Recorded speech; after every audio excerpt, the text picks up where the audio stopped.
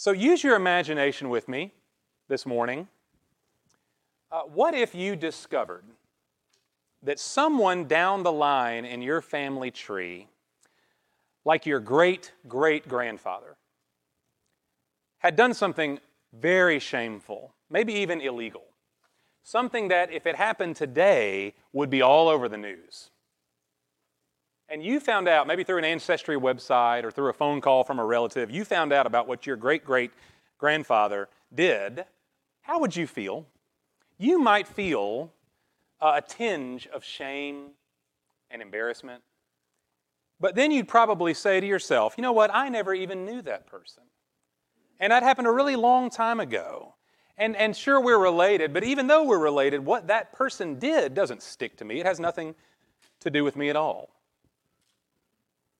But now imagine that your doorbell rings, you open the door, and there's a very official-looking person from the government standing there, informing you that you are responsible for the action of that blood relative, and you're going to have to bear some kind of penalty for what your great-great-grandfather did.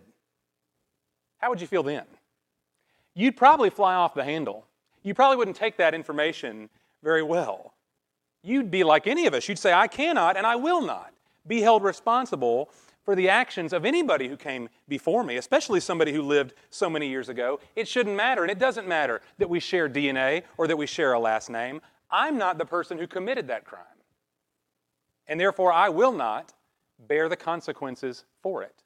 You can't hold that against me. And see, almost everybody would take your side in that argument. Everybody would be on your side because something like this, it feels like the most self-evident thing in the world to say that you are your own person. And therefore, you are responsible only for your own actions. Isn't that right and obvious? And y'all, I want to tell you, it's something that actually the Bible affirms. The Bible's been telling this to us from the beginning. The early chapters of Romans give us a great insight into this, Romans 1, 2, and 3, that we all individually, we bear the penalty or the reward for our own behavior, for our own life and choices. Right? Of course. But y'all, the Bible also teaches us something on this very issue that's much more difficult to stomach. It's incredibly challenging to read and to understand, especially in our modern frame of mind. See, not every culture feels the same way that we do. We're modern, Western American people. I'm my own person. It doesn't matter what anybody else who came before me says or does. Not every culture really operates that way, but certainly we do. And in that case, what we're going to see today in the Bible is difficult for us, but it's necessary. Necessary for us to understand not only why the world is the way it is, but also what God has determined to do about it. So y'all, we're taking time this summer. We began it last week. We're looking at how Jesus stands at the center of this book. Not just the New Testament, beginning with Matthew, where Jesus shows up in the world, but the fact that Jesus has been in the world and over and in God's great plan for the world through the entire thing, through all of human history and all of Scripture. Jesus is the focal point and the fulfillment of all God's purposes in history. And so last week we began with a little overview. We looked at Genesis 1, 2, and 3, specifically the great themes of the creation and then the fall, sin, and also redemption. Well, today we're going to get a little more specific. We're going to look at the person of Adam, the first man God ever made. And y'all, Adam is really a fascinating person in the Scripture because on one hand, Adam dies at the beginning of Genesis chapter 5 and leaves the narrative. And only just a few times throughout the entire Bible does his name reappear and is he spoken of. And yet Adam casts a very long and prominent shadow over the whole Bible and over the whole of human history. And it is a dark shadow that can only be conquered, only removed by the light of Jesus Christ. And that's what we'll see today as we begin in Genesis chapter 1. I mentioned this, we'll also spend some time in Romans chapter 5. So if you want to hold a finger there in both places, you're welcome to do it. But y'all, something we looked at last week, we're going to revisit it because it's very pertinent to all of life and our understanding of the world. It's Genesis chapter 1. God's good creation of humankind. And so let's look at it again. Genesis 1, beginning in verse 26. This wonderful scripture. Then God said, "Let us make man in our image, according to our likeness, and let them rule over the fish of the sea, and over the birds of the sky, and over the cattle, and over all the earth, and over every creeping thing that creeps on the earth." God created man in his own image. In the image of God, he created him. Male and female, he created them. God blessed them, and God said to them, "Be fruitful and multiply, and fill the earth and subdue it, and rule over the fish of the sea, and over the birds of the sky, and over every living thing that moves on the earth." Now, we understand that Adam and Eve were the first created people, but you notice also here in Genesis 1, there's very general language being used. This is God speaking of all men and women, not just the initial couple. This is God's design and God's purpose for everybody, including for you and me. God's desire was not just to make one man and one woman, but to fill the earth with them as those who bear his divine image and likeness. And so we see from the very beginning, this applies to all of us, how God endows people with dignity, with value, with purpose, and privilege, and pleasure. God's creation was good, and it was to be delighted in by those whom he made to enjoy it. And see, it's not actually till Genesis 2 that we witness God making the first man, specifically, Genesis 2:7, if you can flip there real quick, it says, "Then the Lord formed man of dust from the ground, and breathed into his nostrils the breath of life, and man became a living being," or a living soul. Now that's Adam, of course.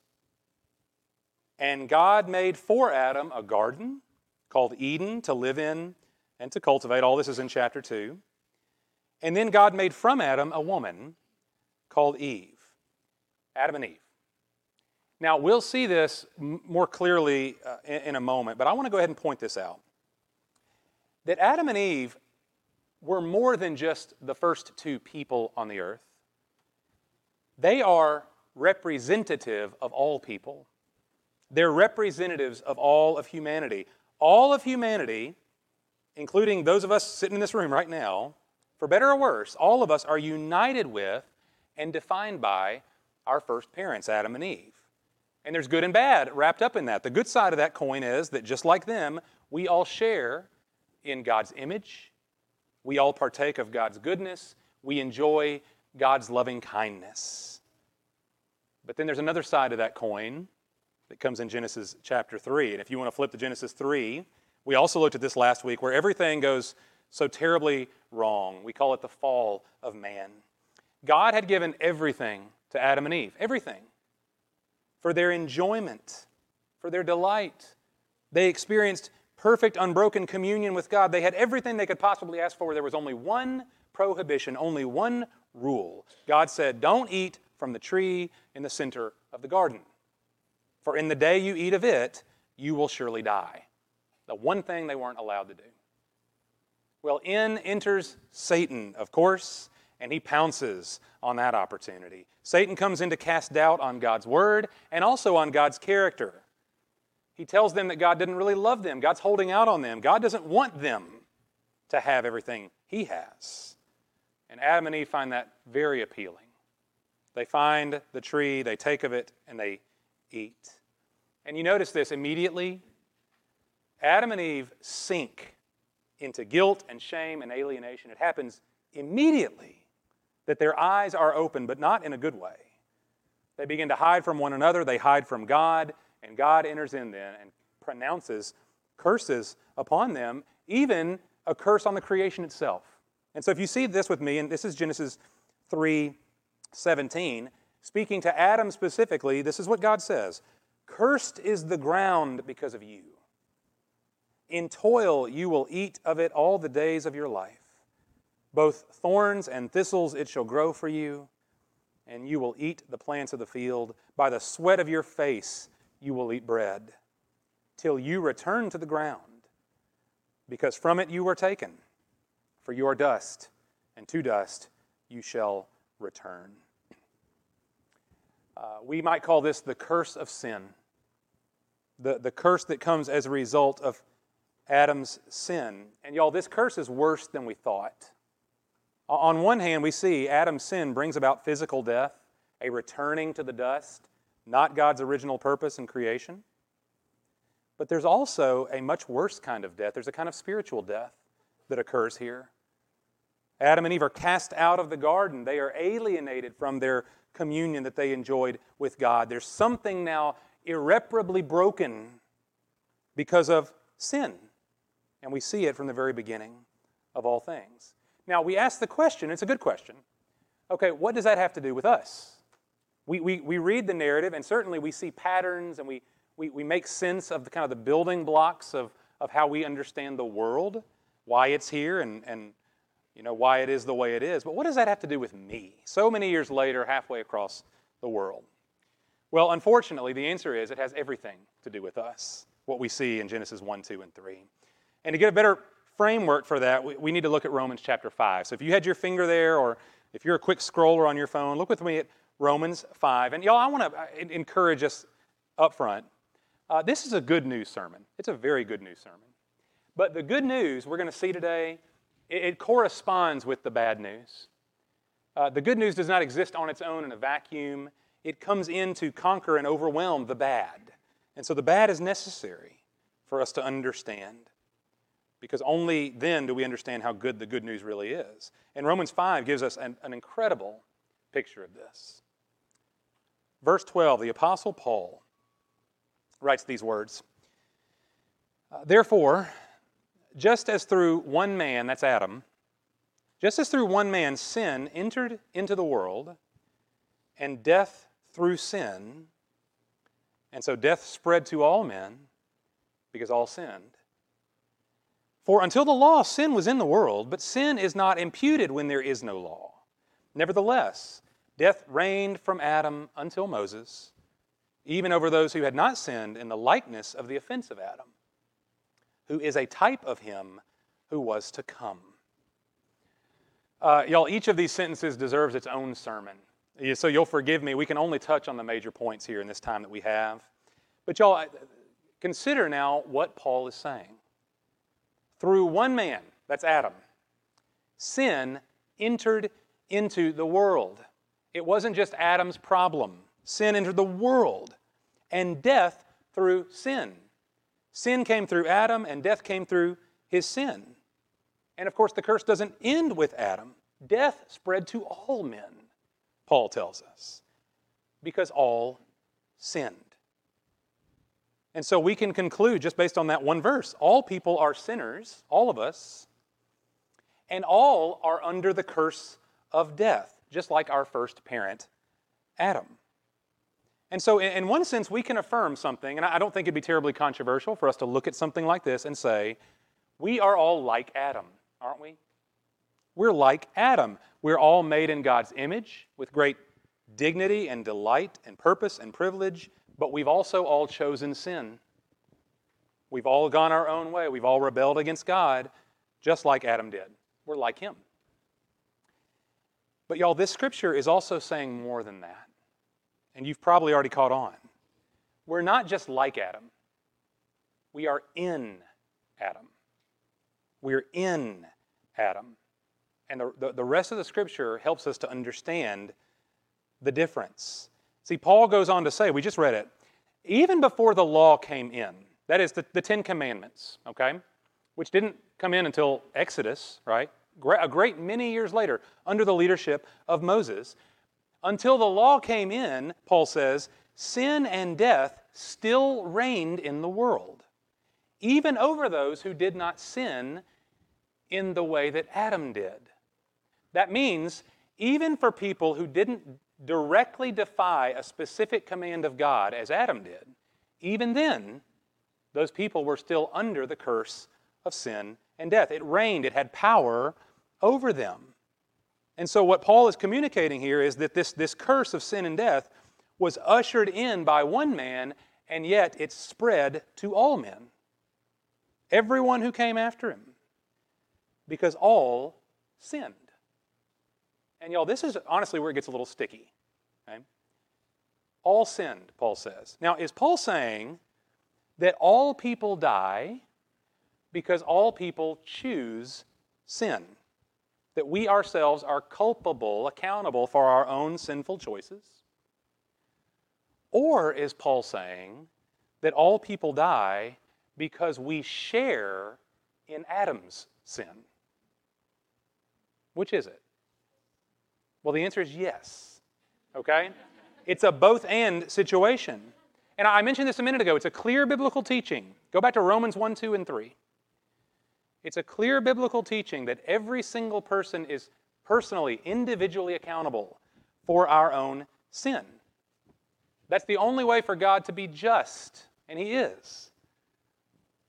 And yet, we still have to reckon with a deeper reality that's clearly at work both in the world and in ourselves, and it's certainly proclaimed in the Scripture. If we ask the question, okay, why is the world so corrupt?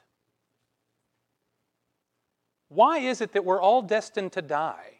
That every child born is now on the clock from day one. Even if that child hasn't committed any sin yet, he or she will surely die one day. Okay, why is it that we're inclined to sin from the earliest age? Nobody ever taught you how to sin. They didn't have to. Me either. Why is it that the world and you and me are the way that we are? And the answer is, of course, that we are in Adam. We're not just like him. We're in him. We're united with Adam. We share his nature and we bear the awful consequences of his first sin. It's deeper than just likeness. It's unity. The old Puritans used to say, in Adam's fall, we sinned all. Now, this is the point where we might be tempted to stand up and shake our fist at this to say, no, that's not how life works. I wasn't there when Adam sinned. I didn't make that choice. He did. Therefore, I am not and cannot be accountable for that. It's unfair and perhaps even unjust for God to impute guilt and condemnation to me and to you for something we had nothing to do with. It. Adam did that. Eve did that, not me. And again, that's self-evident to us. That makes sense. How could we be under the curse of Adam, united with him in nature and condemnation if we weren't there? Well, I'm going to let Paul speak to this in Romans 5 primarily. Let me just add one comment before we get there, though. For one thing, we need to stand on the truth that God is not in any way unjust, never once and never to come. He is perfectly just all the time. It's part of his essential nature. He doesn't act unjustly. Okay? But when we speak of Adam as the representative man, y'all, part of what that means is Adam simply did what every human being would have done in the same situation. And we need to be very clear on this. There is not a single person walking the earth today, not one, who would have succeeded where Adam failed. Adam is the representative man because Adam is us and we are him. Okay, so Douglas Moo, who's one of the great commentators in the book of Romans, makes this statement. He says, now think of these two seemingly competing ideas. All people die because all sin. Personal responsibility. All people die because of Adam's sin. Representation. And Moo says, both are true without conflict because the sin of Adam is the sin of all. And so if you feel like putting your own name in the blank there and seeing how you might stack up, if you want to say, instead of Adam and Eve, let's put Kyle and Jennifer, let's put the pastor and his wife in the garden, and maybe things would have turned out better. Sorry, baby. She's great. She's great. But y'all, the representative couple, they are us and we are them. Every single person would have done the same thing. That's the point. And so we can't pretend that somehow Adam is culpable and we're not. Y'all, what Adam did directly disobeying, defying God's command, choosing himself over God. Guess what? I do that every day. Every day. I would have fared no better. None of us would. He's our representative because he is us and we are him. And so that's bad news, right? We're under sin's curse. We are in Adam. What hope do we have now? Remember the last thing Paul said about Adam, what we just read? That Adam was a type of him who was to come. Capital H, him. Adam was a type or a prefiguring of Jesus. That's an awfully big statement to make. Adam is a prefiguring of Jesus. Okay, well, how can that be so? Well, now look with me at Romans 5:15. Because the good news is ushered in. Verse 15 says, "But the free gift is not like the transgression. For if by the transgression of the one, Adam, the many died, much more did the grace of God and the gift by the grace of the one man, Jesus Christ, abound to the many. The gift is not like that which came through the one who sinned. For on the one hand, the judgment arose from one transgression, resulting in condemnation. But on the other hand, the free gift arose from many transgressions, resulting in justification. For if by the transgression of the one death reigned through the one, much more,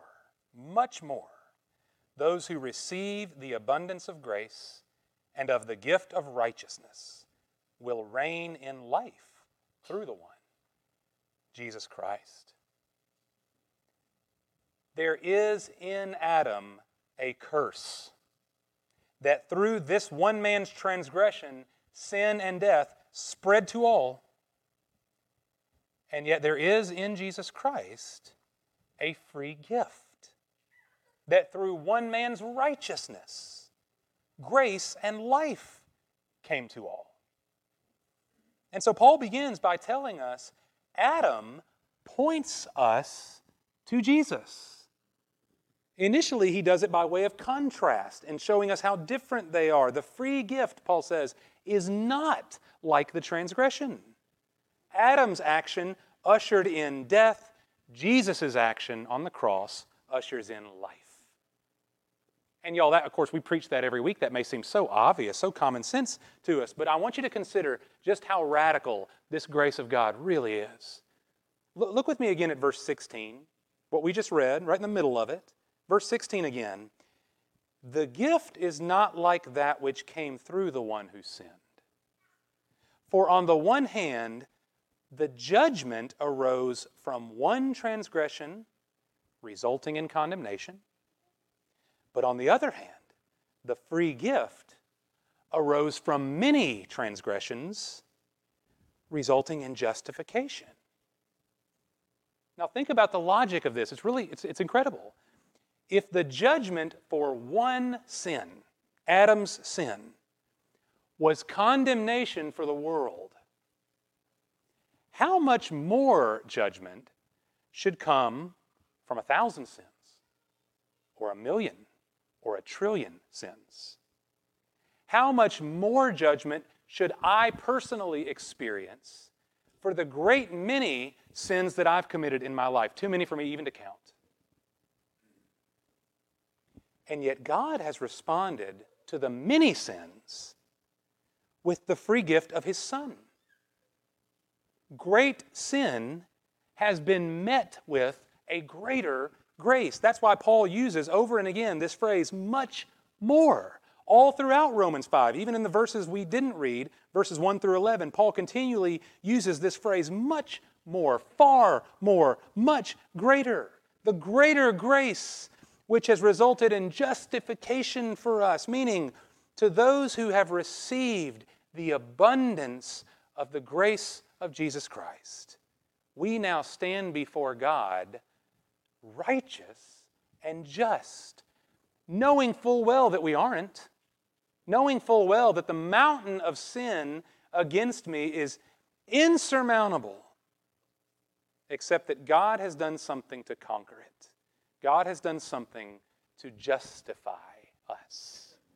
It's the free gift of Jesus Christ. We are no longer condemned by our sins. We are standing in the righteousness of His light. We are now defined by Jesus' life, no longer by Adam's sin, no longer by our own, but we stand on Christ. And so, y'all, in Romans 5, there's this moment, I hope for us all, that there's this clarity and revelation that's meant to come to our minds and our hearts as we read this, because it may be that we come to this idea of being united with Adam, and everything in us pushes back. Everything in us wants to stand up against this concept of union with our first parent. I'm defined only by what I do, and that's the way it must be. I don't like the idea that someone else's action could in any way define me or be accounted to me. Well, think about, though, what we're being told God has done through Jesus Christ. Yes, it's true that Adam's sin has been our representative and defining reality. We are under the curse of sin and death. We share in his nature, and therefore we will walk out its path. That may not seem fair to us. We may not like that idea, but how has God chosen to save us? By one man's act of righteousness accounted to us. We are saved by someone else's work being given to us that we might receive it and stand upon it. We come face to face with the gospel, the good news of what God has done through His Son, Jesus Christ. That He has given the righteousness of the Son now to us, in spite of what we've done, over and above what Adam ever did. It's the representative act that we now share in forever. We can't have one without the other. If I don't like what Adam did, I'm going to struggle with what Christ did. And so how has God accomplished this? Look at verse 18 now. So then, as through one transgression there resulted condemnation to all men, even so through one act of righteousness there resulted justification of life to all men. For as through the one man's disobedience the many were made or reckoned sinners, even so through the obedience of the one the many will be made righteous. Y'all, the gospel, what makes the gospel good news is that you and I now have a new representative. The one man, Jesus Christ, who has acted on our behalf. So whereas Adam's act of unrighteousness brought condemnation and death, Jesus' one act of righteousness brings justification of life. That is the cross. Adam's disobedience now constitutes us all as sinners, but Jesus' obedience, going to the cross in our place, He now constitutes us as righteous, both today and tomorrow and forevermore, by faith in Him. A representative act that we need only receive to cancel out the long and dark shadow of Adam and to bring us into the light. Y'all, we're taking this summer, right? We're walking through Old Testament and New, trying to show in certain ways how this great big story all fits together, and specifically how all things point to Jesus and how all things are fulfilled in Him. And y'all, the shoe certainly fits in this case. This whole story, the whole story of human history is in view right here in Romans 5, that all people throughout all history descended from Adam are therefore in Adam, united with him. The proof is all around us and the proof is inside of us. But by God's grace, we may be born again.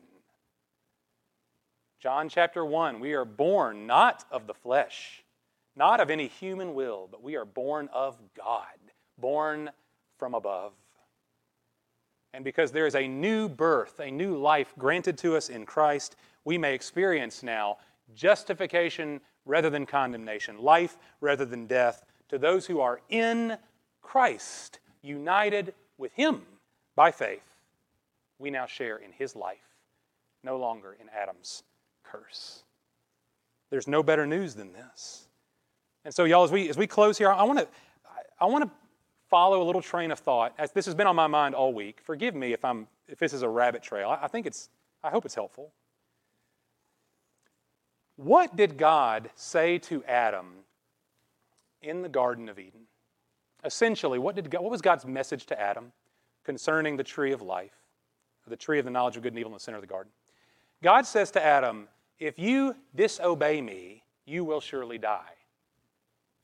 And we know how it turned out.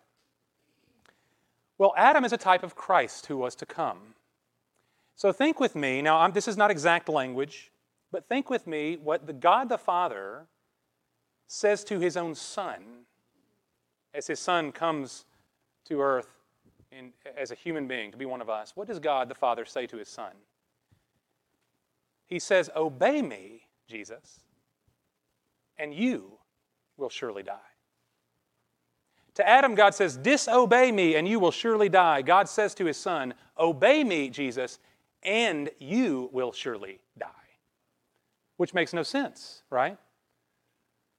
Unless we understand the ravages of sin and the power of grace. How in the world did God intend to solve the problem of the curse of sin and death? He couldn't simply wink at it. How unjust would God be simply to sweep all of our problems under the rug?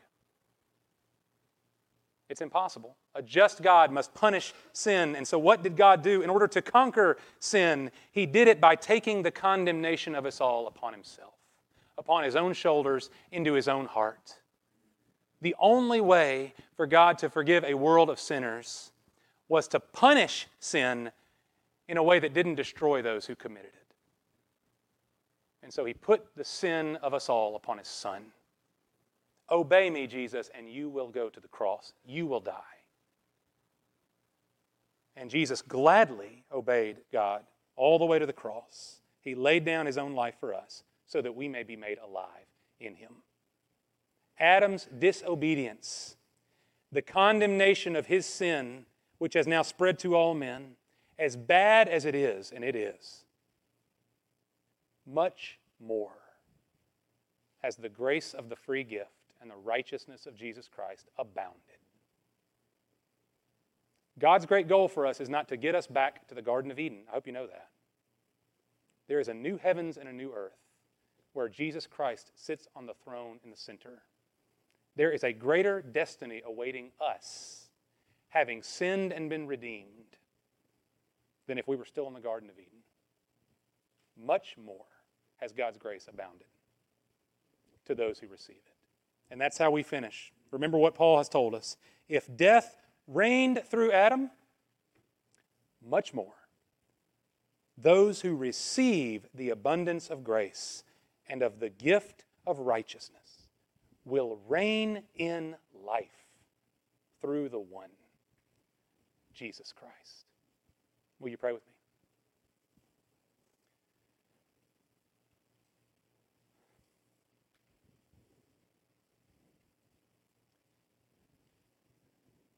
Father, help us this morning to take in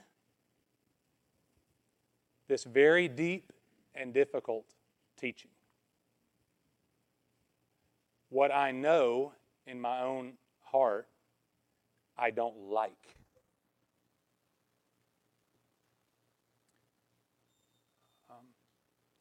That I'm in Adam somehow. And that I am in need of grace more deeply than I would have ever guessed. Father, I pray that you would remove from our hearts any inclination that we have to think better of ourselves than we should. To think that we would have fared better in the garden than Adam and Eve would have. To think, Lord, that somehow we could have really made it on our own if just given the opportunity. Now, we have all sinned in Adam, but just fine on our own. And so, Father, I pray that just protect us from any illusion that we're exempt from this or that we're above this. Father, we are in great need. And so help us, Lord, if we see that great need, that we see the good news and how great the grace of Jesus really is. That for a world of sinners, that for all of us, Lord, so deeply buried underneath the mountain of the sin that we freely chose, unable to dig our way out, unable to save ourselves, you sent your Son to cover the many transgressions, not with judgment, but with justifying grace. And so, Father, help us this morning just to marvel at how greatly you've loved us, at how, Lord, you, from the very beginning, Lord, you refused to let sin and death have the last word. Father, the last word belongs to Jesus Christ, who is redeeming us even now and who will redeem us once and for all, who has a future for us so far superior to the Garden of Eden that there will be no comparison, because we have been redeemed by His blood, His grace. Father, let us, I pray, live with just a consciousness of our own nature, that without Jesus entering in, we are forever in Adam. But now we may be declared as in Christ. We are in Christ by faith. And we really are new. We're really new. So, Lord, let us, I pray, believe it. And let us now abide by it. As we have received Christ, may we also walk in Him and live as people who are new. A new creation, a new self. Not what we were, but that which pleases and reflects you. Lord, thank you for the privilege of receiving this free gift. Lord, may we live as those who are no longer in our first parent, but we are now in the Savior, who extinguished by His light the great shadow once over us. We love you and we thank you. In the awesome name of your Son, Jesus Christ. Amen.